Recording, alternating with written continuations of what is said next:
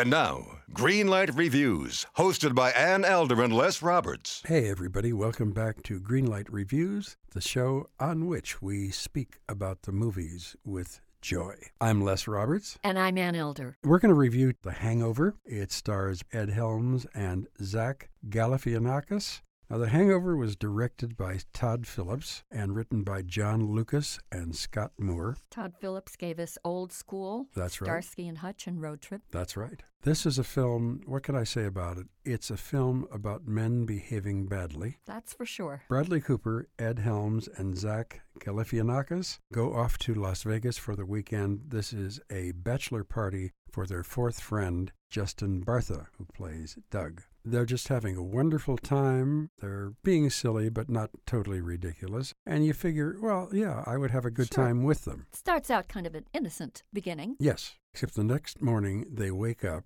They don't remember what has happened to them. And when they look around that hotel suite, Les, well, they see a lot of things that must have happened the night before, but they can't figure out what that was. There's a tiger, there's a chicken, the groom is missing, a tooth is missing from Ed Helms' character, and he's a dentist. There's even a baby in the closet. They don't know what the baby is doing there in the closet. They don't know who it belongs to. They later find out that it belongs to a stripper named Jade, played wonderfully by Heather Graham, I think.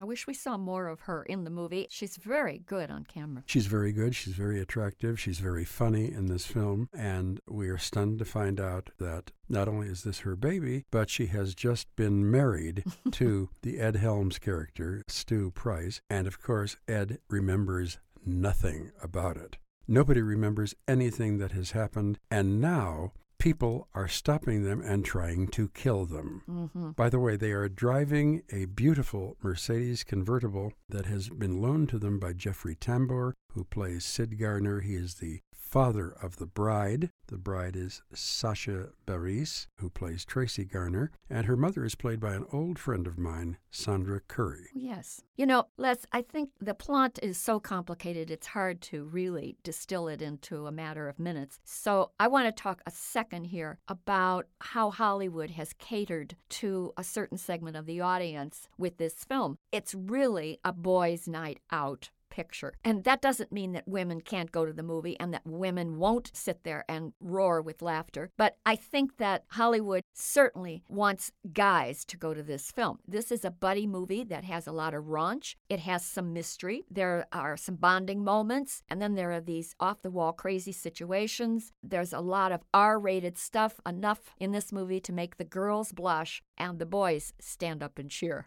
So it's definitely a movie for the male set. No question about it. No, I have to agree with that. I also agree with the fact that it's a guy's movie because appearing in more than a cameo, it's a pretty sizable part. Mike Tyson plays himself, and he does deck one of the guys, and that's kind of horrible to look at, thinking of Mike Tyson. But otherwise, he's pretty funny in this movie. But I'll tell you who was funny. The guy who plays Alan Garner, the brother of the bride. That is Zach Galifianakis. He is very, very funny in this movie. Well, I think he has a kind of sarcastic, laid-back persona that will appeal to the audience, particularly men. I think they find him funnier than women do. I like the actor Bradley Cooper, very talented. I think he's very, very good in this one. In fact, I think everybody is good in this one. I do too. Acting is good. Ed Helms is one of the co-stars on The Office, and here he plays this dentist. He calls himself a doctor, and everybody teases him because he's a dentist, not a doctor. But I got to tell you, my father was a dentist. They are all doctors, so I didn't like this particular joke. But there are a lot of other jokes in the film that I thought were very, very funny. Many of them I cannot repeat on this show. Okay, that's another problem that I think women will have with this movie. I'm not sure all females think this way, but women and men just have a different concept about what's funny when it comes to R-rated material. I just feel that way. And in this movie, I think it's too bad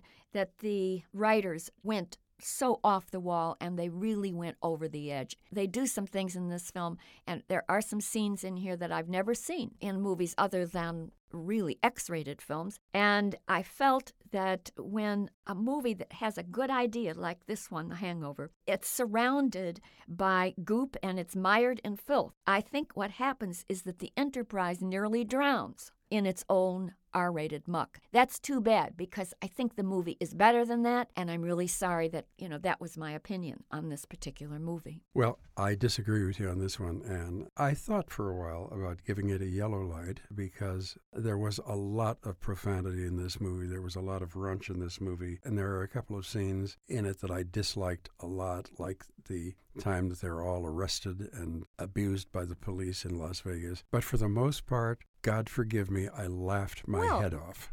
There's nothing wrong with baggy pants humor. I don't have a problem with that. I just think that sometimes they strained in the taste department. But it has its moments. Now, what's great about the movie or good about the movie? I think the casting was terrific.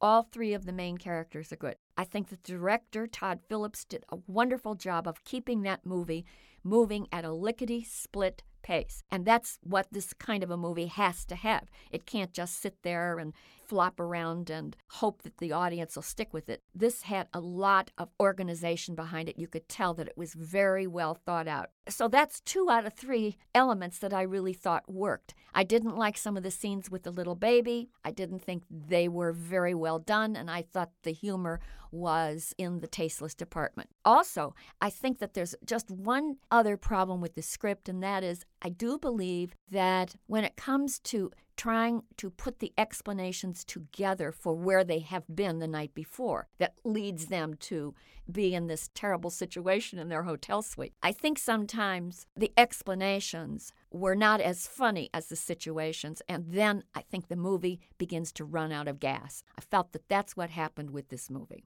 It held my interest for about an hour, and then I was just tired out, too much into the mix. Okay, I will accept that. Thank you. I didn't get worn out by the film. I love the tiger so much. I know you do. What are they going to do with this tiger who left it in the bathroom in the first place? And that was a big part of my entertainment from watching this film. And so because of all that, because of all the terrific acting, because of the good direction, I chose to ignore the tastelessness of it. All right, tastelessness, overabundance of profanity, and I am going to give this a green light. Well, I'm not going to green light it, and I'm not going to red light it either. I'm going right in the middle on this one, Les. I think that it is a yellow light movie, probably for more women than it is for men. I agree with that, too. This is a guy movie. Right. You know what? You can go and sit there with your boyfriend or your husband. I think, though, if you're not into contemporary humor for men, then this movie will not be appealing to you. Maybe you'd better stay at home or try to find another movie at the Cineplex that's more appealing for women. In my opinion, Hangover just won't be your glass of champagne.